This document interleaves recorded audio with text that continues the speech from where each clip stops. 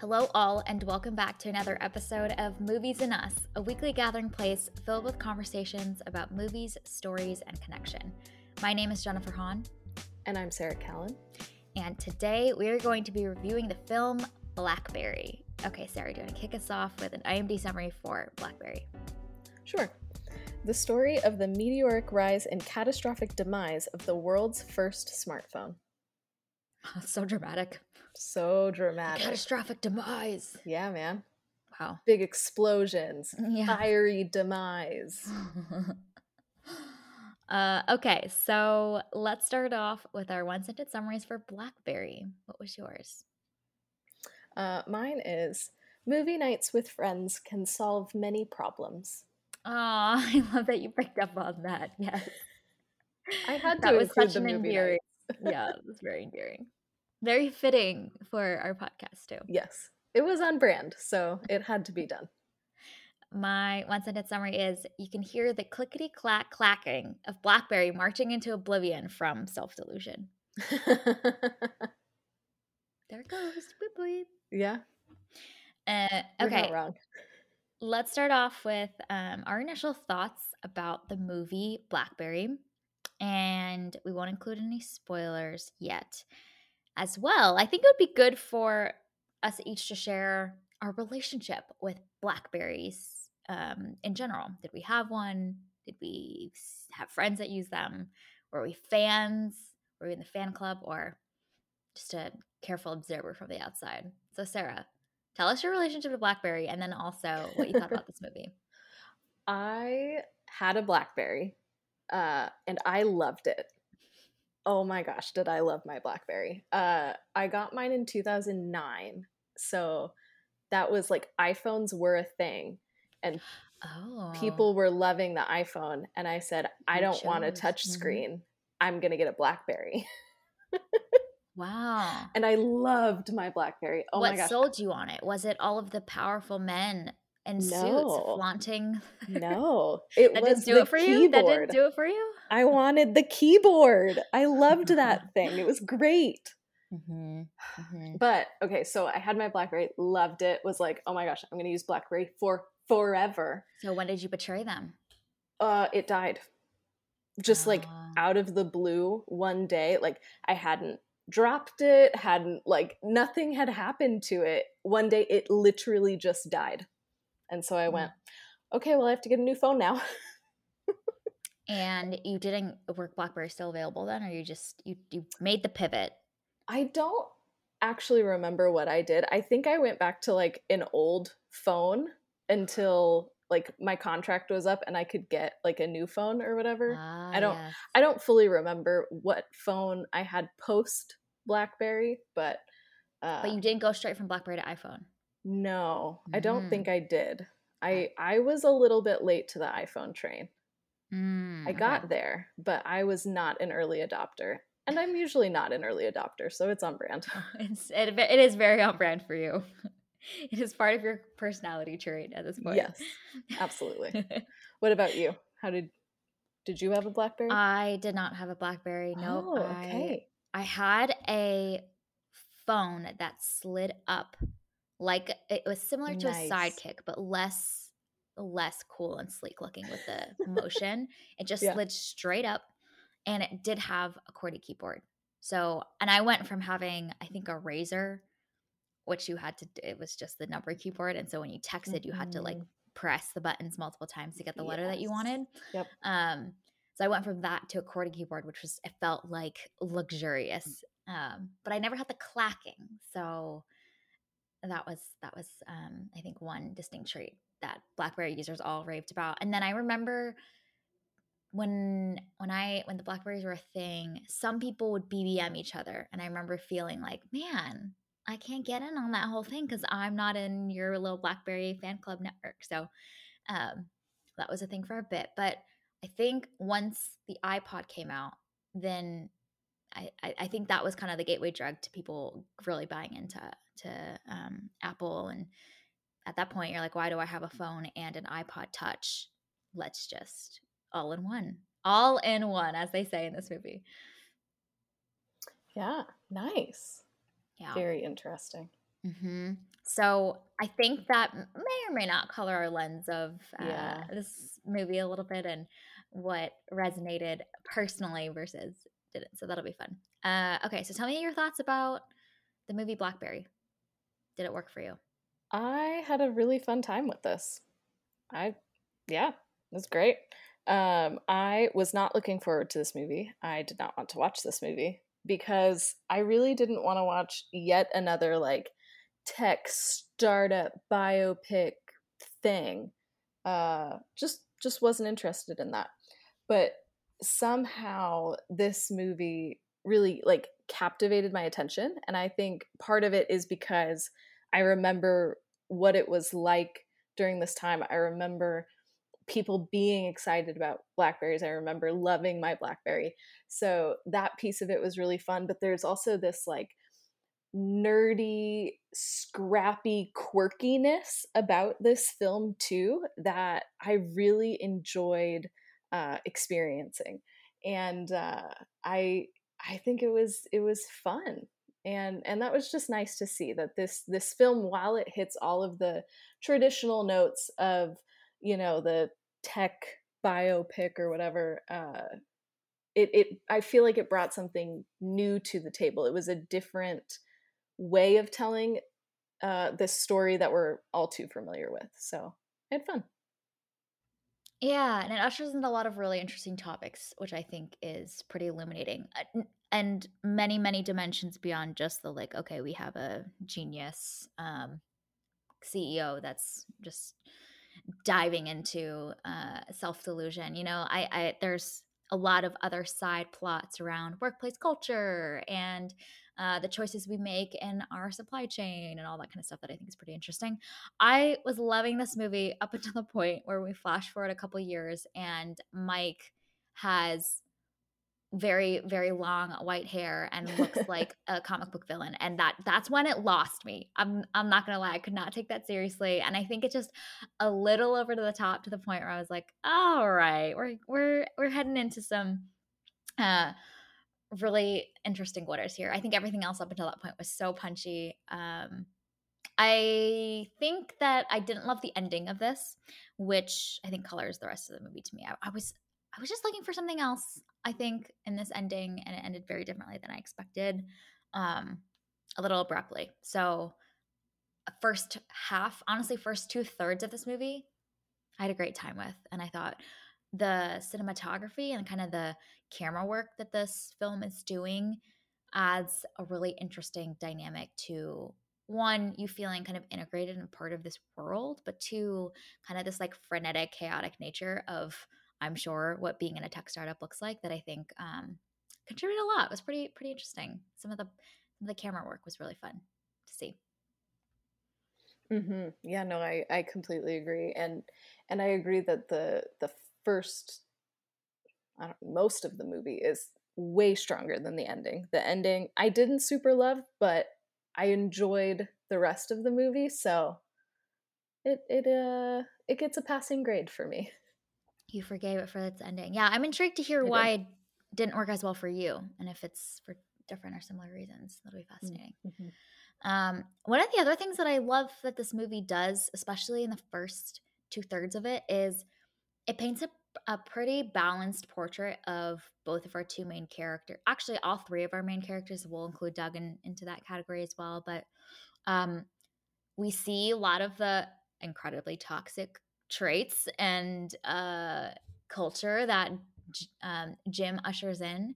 But there's this other side of him that's incredibly competent and skillful, and he takes some illegal tactics, but he's got this uh, craft that he's honed that this team needs. And so same thing with Mike and with Doug. There are these sides of them that we see as flaws, but there's kind of a pretty balanced portrait of who they are as people. And I think we have seen films like this that are kind of retellings of real life rise or falls of companies. I think we watched one recently with Air, right? And they're Mm-hmm. just they paint with pretty broad strokes. The characters aren't very interesting.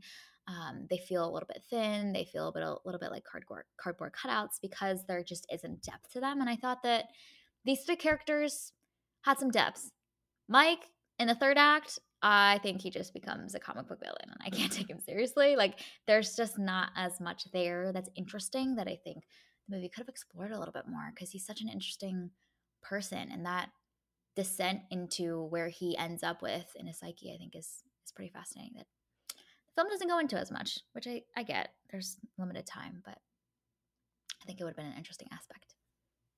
Okay, so how about we go into spoilers so that we can unpack We can some of actually these talk about things a little things. bit more. Yeah. Okay, perfect. Yes. So if you haven't seen Blackberry, I think it is still available out in theaters, although I think it's potentially nearing its run of its course for some theaters. I know in my local theater, I think it's near the end. So recommend checking it out before continuing to listen. Okay, let's dive into the ending since we've referenced it many times. Tell me what worked, what didn't work for you with the ending.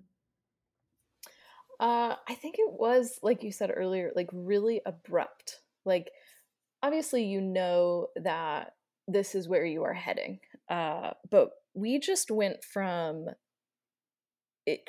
I wonder if the film was trying to mimic the pace of the rise and fall of BlackBerry because we seem to go on this rise for a really really long time, and then all of a sudden we just like free fall drop, and then the movie's over, and it felt very abrupt and just disjointed. You know, we see Mike become a comic book villain. I think Jim also becomes a book villain, Yeah. um, and then the movie ends. And I struggled to understand how we got there so quickly because both of those characters, like Mike became somebody completely different, and we maybe saw hints of that along the way, but we didn't see that full transformation of him, so it didn't make sense. It felt like he just is someone totally new. And then Jim seemed to just become a worse version of himself. All of his worst characteristics were just magnified by like 100. But again, like we didn't see how these characters got there, so it just felt like we jumped through time, and now they're these different people, and then the movie ends. And so I just wish that some of that pacing to get us to that ending was just a little bit smoother, maybe a little bit fleshed out, so that we were able to get there a little bit easier. Yeah, yeah. I think that's very true as far as your point around the allocation of time. It is pretty abrupt. And I almost think that if the film wanted to focus on the rise and give us just a short scene showing the kind of the aftermath of the fall and keep it much shorter, that would have been fine for us too. You know what I mean? Like flash forward, everything is in chaos and then movie ends. But we kind of spend like another 15 20 minutes in that like um the the the fall part, and I think most of what this film seems to be interested in is some of the rise and how quickly they rose and what all the things that they were willing to do. But the other thing that I was thinking about when you were mentioning that is you're right that there are these little clues along the way, but perhaps we needed to spend a little bit more time on those to plant those seeds and set up for that fall section to really work well.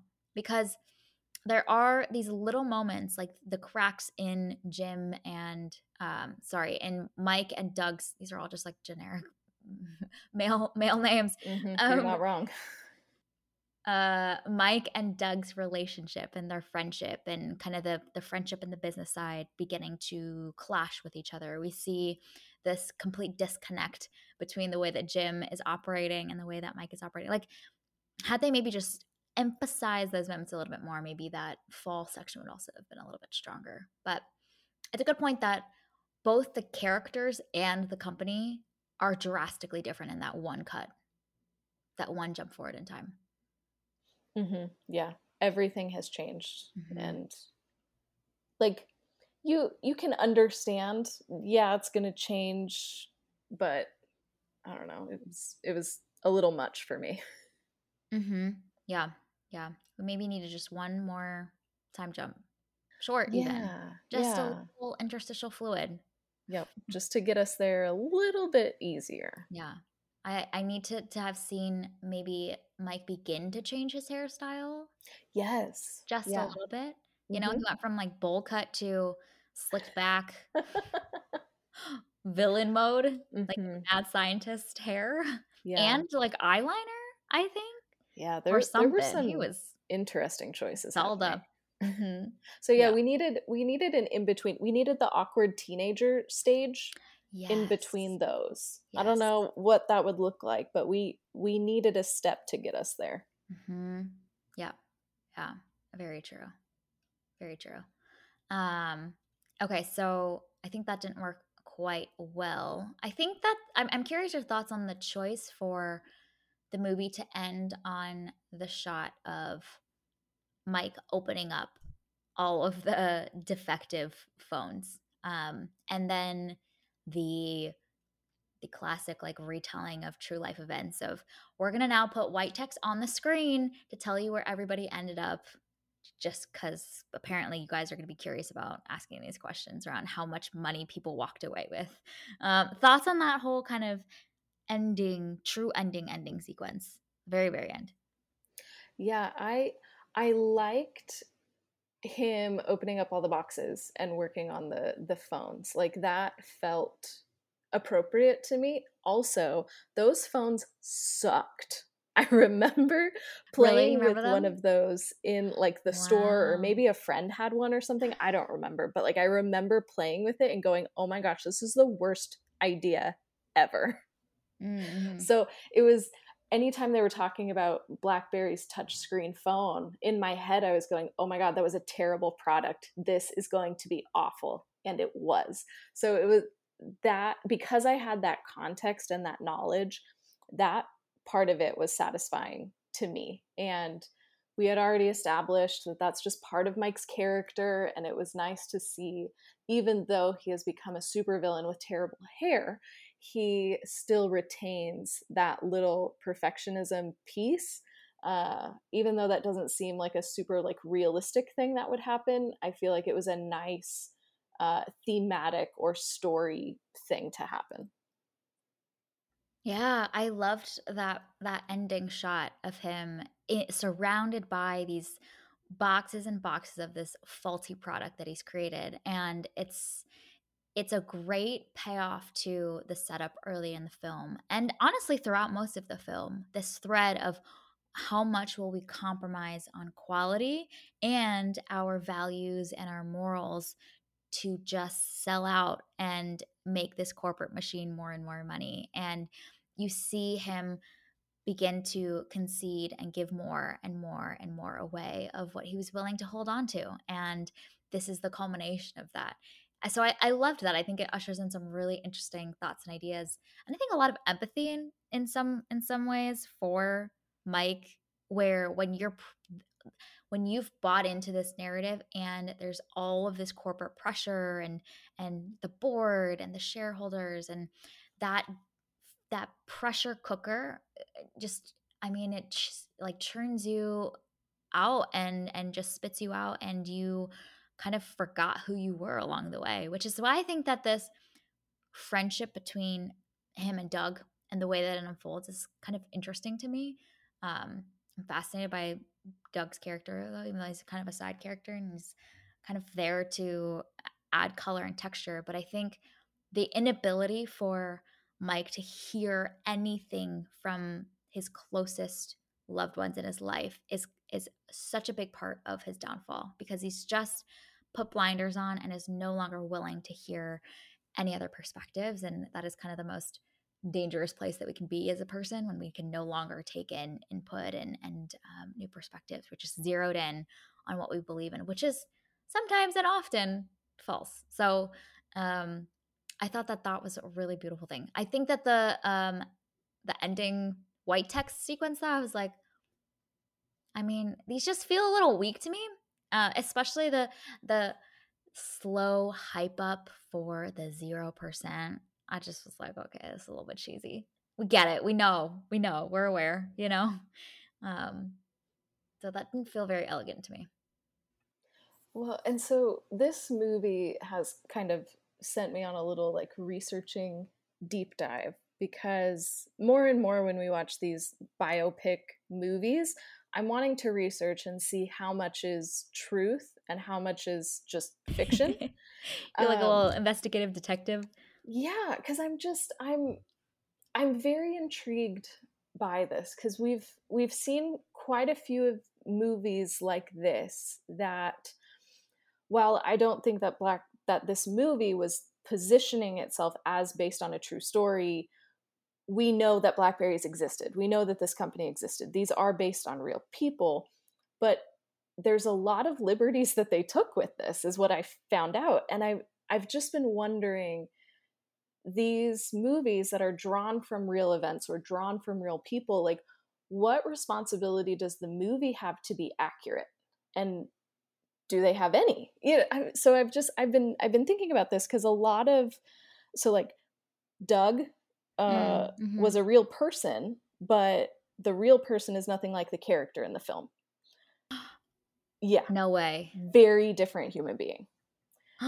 Yeah, uh, Wow. yeah, That's a pretty big creative liberty to take. right. Like, we're not even gonna Um, try. Like, it's one thing to yeah, be like, okay, they tried to make it based off it, but they didn't really nail it, right? It's hmm, another to be like, yeah, this is not very interesting for a story. yeah, Wow. yeah. And apparently, like Mike recognized how revolutionary the iPhone was going to be instead of resisting it, like he does in the movie. Which is, I mean, it's not the Oh. biggest detail, but that is a pretty That big is detail huge. about No, this character. that's a big detail. That's a big Okay, detail great. because because he's painted as far more Yes. gone in the depths of his self-delusion in the Yeah. movie than he actually was. It's one thing to be like, we recognize this is going to be revolutionary, and we tried to compete and couldn't. But that whole pitch that he gives at the end, just Hmm. such a weak moment for him. Yeah. Man, Yeah. And like the other, I guess, related yikes. piece to this is that like the the culture of RIM, the company, was very different than it was portrayed in the film. Oh Um, wow. and I think again this is these creative liberties to get this story to fit into this Silicon Valley tech startup vibe that we're all used to now, Mhm. when this was not a Silicon Valley startup. It Mhm. was based out of, I think, Waterloo. It's not California, it's not the United States. And it was a very Mhm. different culture than is portrayed, but probably the real culture is not as fun as this quirky, scrappy, nerdy culture that the movie Mm. portrays. So I don't have an answer, but I've just been thinking about, what do these movies owe the audience when they are creating a work around real events or real people? Mhm. And I don't know. It's a really interesting question. I'm glad you did some research on this. This is really great because it's bringing up, I think, a really interesting topic, and it's one that The Crown has also faced a lot of Mm-hmm. conversations around, especially because, well, I think it's a different like moral dilemma when you're telling a story about someone who is no longer alive and you completely rewrite their story. So that's one category of conversation. The other one is when it's about figures that are still actively in their roles, like they're still very much walking the earth, and their public image, their reputation, it's all kind of being exposed and on the line in a retelling, in whether it's a TV version or a filmed version. But um like, legally, what can you sue or not sue for? Or is it the fact that you're just a public figure, like you automatically are opening yourself up to whatever interpretations we want to paint of you? But I think you bring up an interesting point, which is that like most people aren't probably going to do this research and will have this version of the story of BlackBerry in their minds, Mm-hmm. Yeah. It's and these impressions about these people that are still mhm. here, and Yeah. their legacy and the work that they did. Like, this one movie can rewrite who the public believes Mike is or Jim is. That's a lot of power to hold, you know? Yeah, yeah, and where is the line? Like, how do you do enough to not get sued for, I don't know, whatever, misrepresenting a figure, while also creating an entertaining movie? Like, I see how taking real events or real people and dramatizing their life or the rise and fall of a company, like, you have to take creative liberties. You have to mess with the timelines. You have to add in some color, so like one of the ones in BlackBerry is that the phone wasn't named because Mike spilled a blackberry on his shirt and Jim saw it in a pitch meeting. Like, it came from a marketing team because the keys looked like the bumps on a blackberry.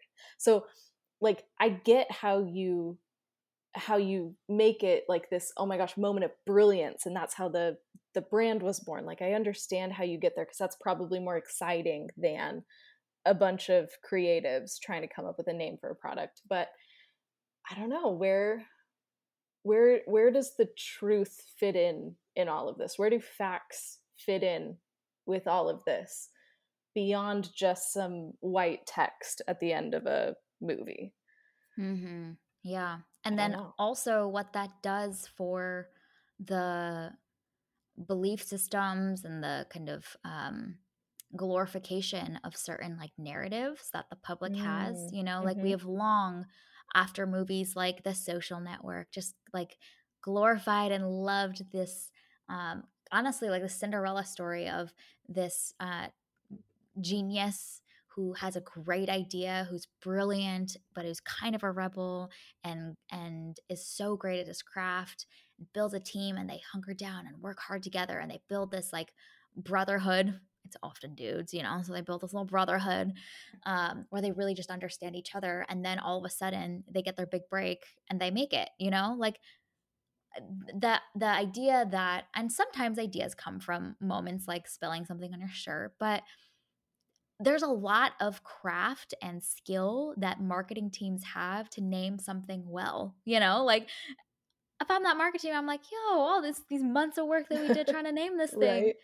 and this movie is gonna make it seem like this one dude just, like, spilled something and they had this moment of brilliance where they happened to both agree on the name in the middle of this big pitch meeting." Like, that's not how things work, and that's not how we should be getting things done. Like, let's go in with a clear name in mind that we've thought about and done market research on, Like, I think that that idea of spontaneity in these big Cinderella storylines where you go from nothing to, you know, elevated to God status, it's like exciting because there's a spontaneity, but it's also unrealistic. And I think sets people up with unrealistic expectations about what it takes to go to those heights. Mhm. Yeah, it's the adult version of a fairy tale. Yes. Yes. Those are Yeah. our fairy tales, Mm-hmm. Mm-hmm. Yeah. especially in America. Yes. Yes. Exactly. Um, and I think it's interesting to see the way that after a lot of those movies and the stories and magazine profiles on the big tech giants came out, there was this kind of big wave of people really excited about like quitting their jobs and creating startups. And then the narratives kind of shifted in the past couple of years in the tech world around like, let's demystify this myth because it's a lot of work. It's a lot of stress. You put so much time, energy, money that you sacrificed away from your family. Like people had to like mortgage their homes and put their life savings into this and it sometimes failed. Like let's demystify kind of this toxic glorification of something that is not really real. Like you mentioned, our modern day fairy tale, but the capitalist version. Yes. Yes, it is a capitalist fairy tale, Yeah. which we love. We We do. I absolutely mean, we love love it. it in Star Wars. Rey is that genius. She is the tech titan that has just not been discovered yet by the Yes, Jedi Council, Like, absolutely. yeah, yeah. But I think we love it just in general, in the sports, like all these sports movies around like this kid who's been overlooked and has had a rough childhood, but then is discovered and gets plugged in with the right people, then rises to fame. We love that there too. Mm-hmm. With Yeah. music, the Yep. music industry becoming famous. Yeah. Yep. The zero to hero Yes. is what we love. Yes. Zero to hero, but like with spontaneity and Yeah. coincidence and kind of these miracle Mm-hmm. moments. Yep. Yeah.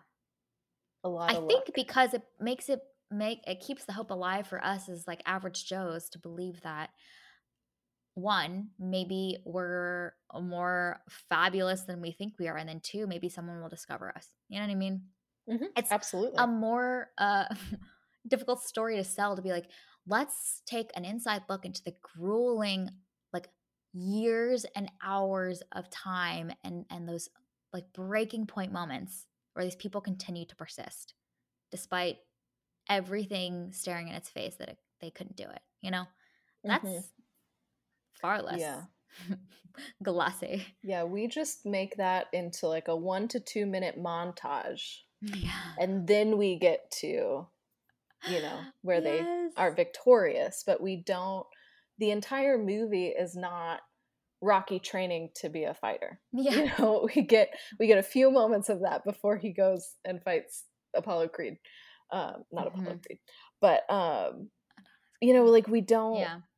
we don't want to watch a whole movie of somebody just struggling. Yeah. There are Oh, movies that's like true. that, but those aren't the feel good ones always, Mhm. because Mhm. life is hard and we want to escape to a film. Yeah, but it's such a like false sense of a high. We just love the high of, the final sequence of Top Gun Maverick where after their apparently months or weeks of grueling training, like they can now execute that Mm-hmm. mission. Yep. But like I don't want to have to put in the work. I just want the high of getting to execute the mission. You know? Mm-hmm. That's I mean, it is very satisfying. I'll give it that, Heck but yeah. yeah, it's not real. No, it is not. Not us just injecting like a sobering dose of realism into this story. I mean, Yeah.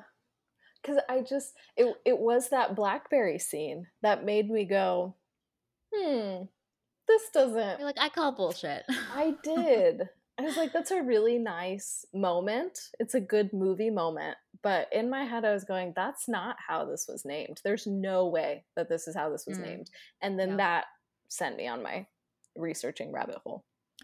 Well, actually, I think you bring up a really interesting point, which is that, okay, we can do that when it's Top Gun Maverick and it's, Apollo Creed training and it's Rocky and it's blah, blah, blah, right? Like those we know are fictional stories and we kind of have that mentality going in. But I think the point that you're making, which is really interesting, is that it's more toxic for us to say that something is true about a real life event but not actually but to have that much creative liberty to stretch the truth to the point where we're not even telling the truth anymore, but the audience is going to believe that this was true because you're telling me it's based on true events. So it's a different reading and coding that's going to be received in my brain as an audience member if I'm watching a like Michael B. Jordan train versus someone that you're telling me actually went through this and we're now stretching the truth to the point where it is this weird mix of reality but also this kind of glorification of whatever story is kind of convenient for us. I think that's more problematic than these kind of like Mm-hmm. dreamy stories that we like to tell that are Yes, fictional. absolutely. Yeah. And I think fiction, yeah, totally fine. Do whatever you want. We're along for the ride. Are there problematic things in some of those stories? Of course. But like, Yeah. you are fiction. You can take all the liberties in the world you want. Mhm. Everyone in Mhm. Fast X is now a superhero. Everything is detached from reality and physics, but that's okay because we're not basing this on a true story. Right. Right. But Yeah. I think, especially because there are so many movies and series that are based off of real people, based off of true events. Like, I feel like this is something that needs to be talked about a bit more, because you're right. When you know, like, okay, I'm going to watch this movie about BlackBerry. BlackBerry existed, it was a company. I know some things about it. I'm going in thinking this is going to be at least mostly factually accurate with Yeah. some Hollywood gloss because you have to. Mhm. But I think it's an interesting thing to think about, and I wonder how movies are going to continue to adapt to biopics. Like, are we going to go more towards the truth, or are we going to go more towards fiction? You know, I've also been thinking about Blonde, which was not a retelling of Marilyn Monroe's life, but it was based on a book that was a fictional version of Marilyn Monroe's life. And so I think we're in this really messy space of what is fact and what is fiction, and how much do we include in movies, and Mm. what is Yeah. our responsibility as the audience to then respond to these things. You know, like, do we have to go on a researching trip every time we watch one of these based on true events or based on true people movies? I don't know. It's looking like we're probably going to have to. Yeah, but you are the minority. Most people are not gonna I research, you know. know? I know. So then so then I didn't research, for example. I did not look up anything on what was true and what was not true. Yeah. So I would be living the rest of my life, had I not known you and we not had this conversation, thinking that Mike descended truly into self-delusion and completely denied the rise of apples. You know, I would think that Doug as a human being is that characterization and that personality type. You know, like that is my new truth because this movie positioned it that way to me. Um so but I do think it'll be interesting to see if we have um I think it'll be have to be like consumer led, which is interesting. But the way that, you know, in the food industry, there's higher demands for there to be transparency around like what ingredients are actually being included in our products. I wonder if there will be kind of a self-regulation or accountability that begins to be ushered in at some point. Maybe as consumers we just won't care. That's possible too, you know, like we're Mhm. like just tell me a good Yeah. story so I can escape my stressful life, you know? But I wonder if there will be a movement of like responsible filmmaking. Like if we're going to take a real life story, there's certain accountabilities that the creators can be held to a certain standard of at least research or attempts to tell it well. And because there's lots of gray area, we can have all of the legal people figure out the nuances of what's past a certain threshold or not. But this idea of like responsible filmmaking will be maybe interesting to see if we even care enough to Yeah. advocate for it. I think that is a big giant if, Yeah. because I don't think so. I don't think that people care. You know, I wouldn't have cared, except I called BS on that BlackBerry scene. That was the only reason why I descended into my research. Mhm. Otherwise, I wouldn't have, because I enjoyed the movie. I had a good time. I had no reason to doubt what I saw on the screen other than that BlackBerry scene. So then perhaps it's not the consumers that will advocate for it, but it's Hmm. perhaps the people that are being portrayed. Like Yes. Prince, I guess King Charles of England being like, "Yo, Yeah. this is just raw. It's just not true. This Yeah. scene that you portrayed of my childhood where I did X, Y, and Z and said X, Y, and Z, like, no." But I know that there is this, at least some legal precedent around when you're a public figure to a certain status. There's you by default concede over rights to some parts of your story and the Hmm. ability for you as a character to be portrayed in like books and movies and TV shows and whatnot. So where's the line between okay, this is defamation versus like no, this is just what you've agreed to by being a famous person. And like art, and Yeah. like Yeah. especially here in America, like my First Amendment right and art falling under free speech, and so Mm. there's a lot of there's a lot connected to this, and like BlackBerry, I'm not saying that it's like totally inaccurate, but um, and there's obviously checks and research and lawyerly things and all of that that goes into a movie.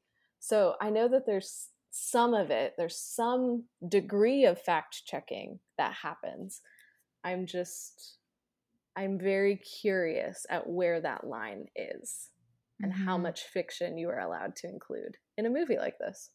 Well, wasn't it The Imitation Game with Benedict Cumberbatch where they just invented a whole character? His Yeah, primary friend, I forget, she was a woman. I don't remember what her name yeah, was, I but don't she either. just like did not exist as a person in real life. Like they invented a whole Yeah. freaking character. I think that that happens quite often Frequently. though, Yeah. because you need this character so that the film will follow a narrative arc, because our lives don't follow a neat 3-act structure, and so Hmm. sometimes you just got to make things fit into a 3-act structure. So again, like I don't know where the line is of how much fiction can you include, and I mean, thankfully, it's not up to me, so I don't have to make these decisions. I can just ponder them for days. Yeah. Yeah. Yeah. Man. But if I'm Mike, I'm like, man, y'all portray me to be just an absolutely, I just went absolutely loony on this power trip. Like, okay, Mm-hmm. cool. That's great. Now people Yeah. think that that's just who I am as a person and that's my reputation now. And that's how I will be remembered for people that didn't really know me personally. Because who does? Unless you, which, but then, okay, this ushers in an interesting other dimension, which is this need for famous people to have social platforms to be able to fight back against media sources or other Mm-hmm. people's tweets or rumors. Like, that is the only platform that they have to say, this people are saying this about me, and I'm here to tell you that it's not. At least they have a voice in that, which before social media, they were solely reliant on magazines and publishing outlets to tell their story. So but then you have to do all the work to like curate a personal brand and be posting and sharing and debunking and then doing that in an elegant and in an elegant way that also doesn't invite more critique, like it's just a whole nother game. Well, and it's interesting. I read that the real life Jim, like the one in the movie is like an extreme version of the real life Jim. Mm. And so some of Mm-hmm. the things like the whole like hockey team thing, Yeah. that was not accurately represented either. But like the real life Jim, I read, did see the movie, I think, and Oh. he just kind of chalked it up to like, oh, that's just like a caricature, basically. And so he, Mm. He's taking it in good fun. yeah, like it was just like, oh, that's not really me. They just created a character for the movie, So it's even interesting to think about people who are alive and being portrayed in these films. How are they responding to that? Do they have an opportunity to speak into the creative process and maybe help with some of these things? Like I know, actors or filmmakers will sometimes reach out to the real life people and have Yeah. some degree of contact. um King Richard, yeah, you know? so Yeah. I don't, it's You know all what we just need? interesting. I think we need the equivalent of like USDA organic labels on films. Like, you know how they always have the I love it. based on true events or Oh, inspired by true yeah. events? Like, I think we need for the Hmm. viewers, if it says based on true events, then I can assume a Mm, 90% level of yeah. authenticity to reality. If it says inspired by true events, Mm-hmm. I'm assuming a 2% level of authenticity and that you are telling me a great story, like, but at least Yeah. there are these tiers and thresholds, the same way we have in the food system. That's what I would Hmm. like. I As a like it. consumer, I would like that, Oh, yes. So in addition to uh like rating and genres and all of these different things that we have for movies, now we need a truthfulness tier. Yes, we Honestly, I need a would love that. whole team of inspector and Yes. investigator, Amazing. truth checking, Yes. led by Sarah Callan herself. Fantastic. Mhm. If it meets a certain threshold, you get to say based on true events. If Great. not, then I'm sorry, but Yeah. maybe there's other tiers. Yeah, yeah, we can add others if we need to, but right now it's pass fail. So, Yes. like Right now, it's like you can show up to school. If not, that's okay. We'll also give you an A. That's fine. Like exactly. no one's checking anything. Yeah, it's fine. Here's It's your fine. We're all diploma. fine. Goodbye. Yeah. Okay, so I think we have begun a new movement called responsible filmmaking. Fantastic. I'm We have glad one for that we AI called responsible AI. I think we can apply Oh, this to many places. perfect. I love it. Responsible farming. Yeah, man. Let's just be responsible in all areas. Yes. Yeah. Yes, please. Yep. Responsible all the things. Yeah. Um okay, other things that we want to talk about with BlackBerry. That is a great question. There's a lot of other directions, I Yeah, guess. where would you like to go? Because I hijacked our whole episode by talking about No, but this was a the really good reality. topic because we've had a lot of these as of late. As Yeah. I mean, just a few weeks ago we had Air, Mm-hmm. which Yep. again, now I'm like, I don't know how many of I that's did they know. really make it in 24 hours?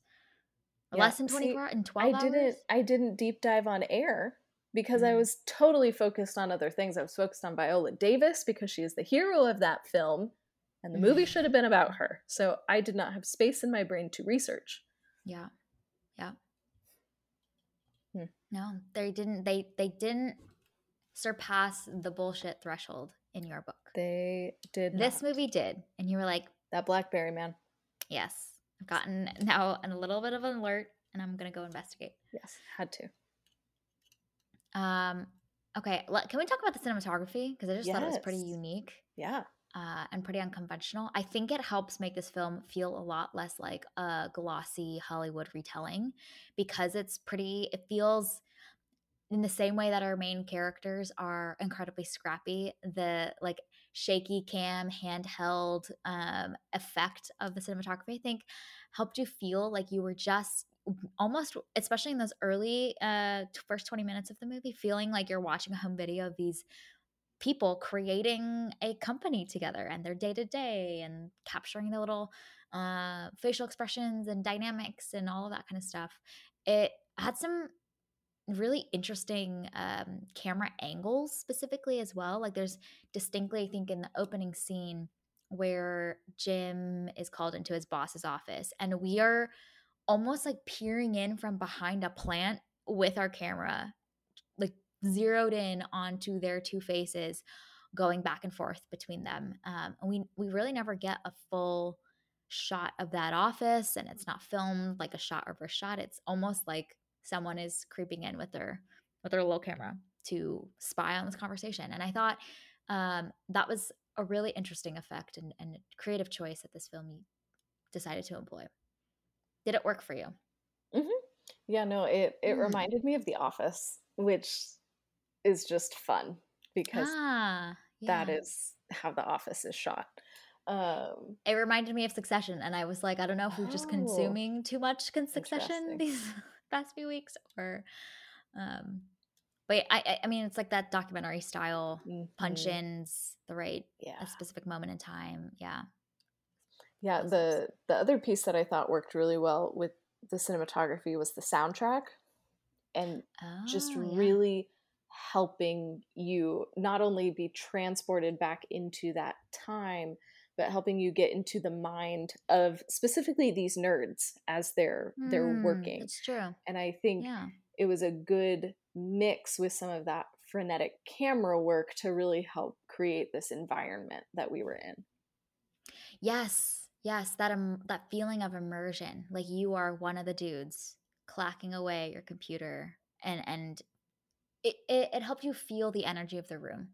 in a way that Mm-hmm. I think a lot of other, classic Hollywood retellings of this type of story, you are an observer of the story unfolding in front of you. And it's shot with very traditional um, camera angles and whatnot. But yeah, the music is a really interesting point around it being a time traveling device. I think we talked about this with Licorice Pizza when that came out, but the way that I think Once Upon a Time in Hollywood too, but the way that those movies use soundtracks to help transport you to a time and place and a kind of energy and a psyche of that era um, worked really well. Yeah, I didn't think about that.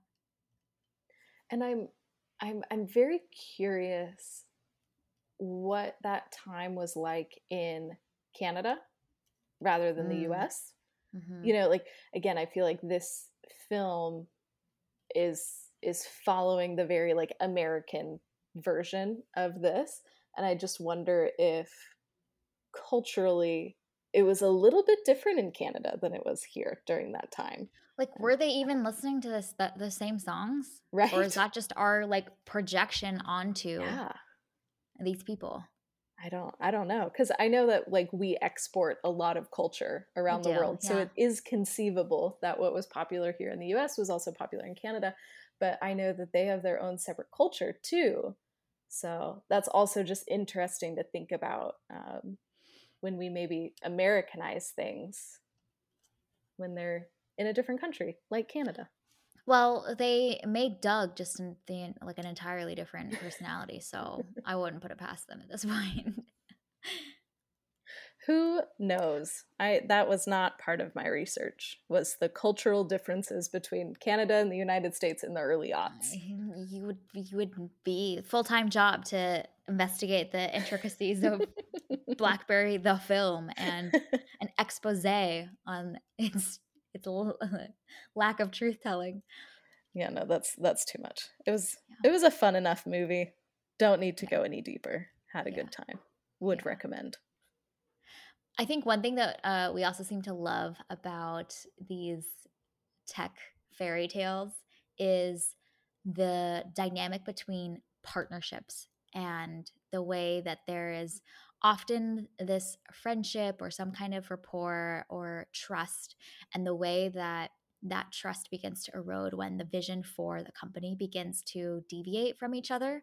And there's often, I mean, I think this trope is pretty tried and true. If there's one that is kind of bending to the times or whatever's convenient for them to thrive or succeed or to fit in, and then we see this other character who has stayed true to themselves and is often this like counterculture or the minority group, and their willingness to hold on to their values. And really, had Doug and Mike kind of rubbed off on each other, they would have balanced each other out really well. Because I think that Doug's commitment to keeping that workplace culture and the fun and the camaraderie is key to any successful company, especially one that is mission driven and probably requires grueling hours, and it sparks creativity and inspiration and new ideas. Like when you strip all of that away and you hire this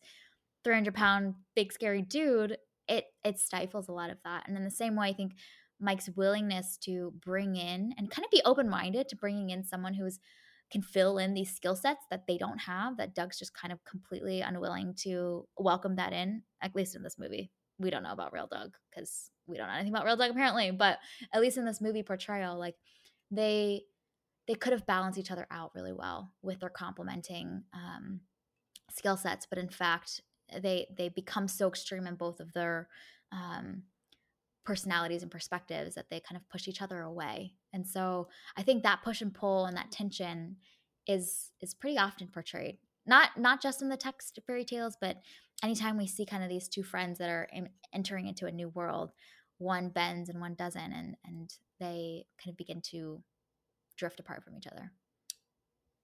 Mm-hmm. Yeah, yeah, that's super interesting. Yeah, because you see these two, and they complement each other so well, and yet it doesn't seem to work in the end. And Mm-hmm. we love that source of tension, and sometimes, you know, it ends in tragedy where the pair separates, but sometimes it ultimately ends in triumph when they go different ways, but then they reconcile in the end. Mm-hmm. But we love that whole opposite attracts pairing and seeing their Yes. opposite skill sets together working on each other, because that creates such tension between them. So you have tension outside of the pair, and then you have tension within the pair, and it just Mm-hmm. makes it for a more exciting whatever you're watching. Mm-hmm. Yep. Yep. And then it says a lot about them both as characters based on whether they choose to be open and accept and receive the other, or they kind of push each other to be even more extreme versions of themselves. Mm-hmm. One of two paths. The Yes. healthier versions of them would have been like, ah, yes, Doug, that is a great point. Thank you for bringing it up for me. Let us reassess and talk about it together for what we can do. No, instead he's like, you're dumb. You don't do anything. You're useless. All you do is just have fun and goodbye. You're gone from the company. You know what I mean? Like two extremes. And um, it's illuminating that they both aren't willing to see the other side, just in their Mm-hmm. own little worlds. Yeah. And we don't like watching movies and shows about people who are healthy, No, because it's not we as really don't. fun. That No, wouldn't have yeah, been as fun for Mike to go, you know what, Doug, you have you're some good right. ideas. Let's brainstorm how we can implement this together and work together and play to our strengths here so that we can have a collaborative and healthy work environment. No, that's not interesting. We Nope. want him to say, you're done. I get to do what I want. Look at my supervillain hair. Like, Yes. that's way more fun. Go get yourself some gel and get that sweatband out of your hair, dude. Absolutely. Yes. Did you Let me not offer see? you some help. We went through our supervillain transformations. You saw what Jim looks like now. He's full on supervillain, like me. You're still Joe Schmo Doug. This will Right. not work. Yeah. If we see that healthy moment, it's got to be at like the very end Yes. where they've been through Yes. hell and back and they finally realize that they need each other. Mm-hmm. Yeah, Yeah. we But this movie's not see. interested in doing that. This movie is No. a cynical view on Yeah. the ability for human beings to get drunk off power, basically, because both of our two main characters, Jim and Mike, both are like completely in their own worlds and in their own delusions and drunk on their power trips. Which I love that these two so different characters have the same downfall. I think that's Mm, brilliant. They could not be more different from each other. And yet, in the end, the reason why they fall is the exact same reason. And I think that mm, that is super interesting. mm-hmm. Yeah. Okay. Well, this was a really interesting discussion. Yeah. Good job to BlackBerry Yeah. for Well inspiring done. and for your investigative research. Thank you for being the way that you are, Sarah. Happy I to love it. contribute. It's wonderful. Any other last thoughts about BlackBerry before we wrap? uh, the other just very quick thing that I Mm-hmm. have been thinking about is I think that there's something magical that can happen when you cast a comedic actor in a dramatic role. Um, and I think so. I loved how Jim was portrayed in this. I think Glenn Howerton did a great job. His hair was also awful, Yes. terrible. Um, but I primarily know him from It's Always Sunny in Philadelphia, and that movie is Oh. or that show is ridiculous, often hilarious, wildly inappropriate, great.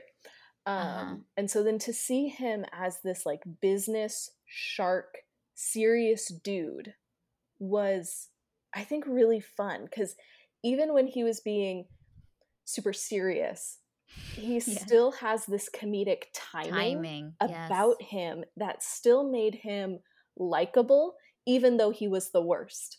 And so I love it when comedic actors are cast in dramatic roles, the right dramatic roles, and it has to be the right actor. But I think when those two things line up, something magical happens. And I think we saw Mm, that in BlackBerry.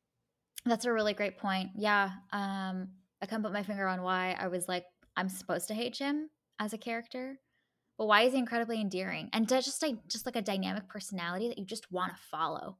No matter Hmm. like what he's Yeah. doing, you're just like, this this is an explosive character, and I'm so intrigued what he's gonna do next. Um, but also this the like screen presence too. Like he can command a room, and this easily could have, I think, fallen into melodrama. But I think you bring up the point that he's having a great time playing this role, and you can tell, you can feel it. Hmm. Oh, absolutely. Yeah. It was a blast. Oh, so good. All right. Well, this was our review and discussion of BlackBerry. You can find it available out in theaters. Thank you for listening to this week's episode of Movies and Us. Our name sums it up. We're all about movies and the powerful ways we can connect with each other and the world around us. This podcast is about all of us and our shared stories. Everyone is welcome here, and we're so glad you hung out with us today. You can subscribe to this podcast on Spotify, Apple Podcasts, Google Podcasts, or wherever you tune into your favorite shows. Drop us a review letting us know your thoughts about BlackBerry. You can connect with us on Instagram and Twitter at MoviesAndUsPod, or email us at moviesanduspod@gmail.com. We will be back next week to discuss the film Spider-Man Across the Spider-Verse. We hope you have an amazing week, and we'll see you very soon.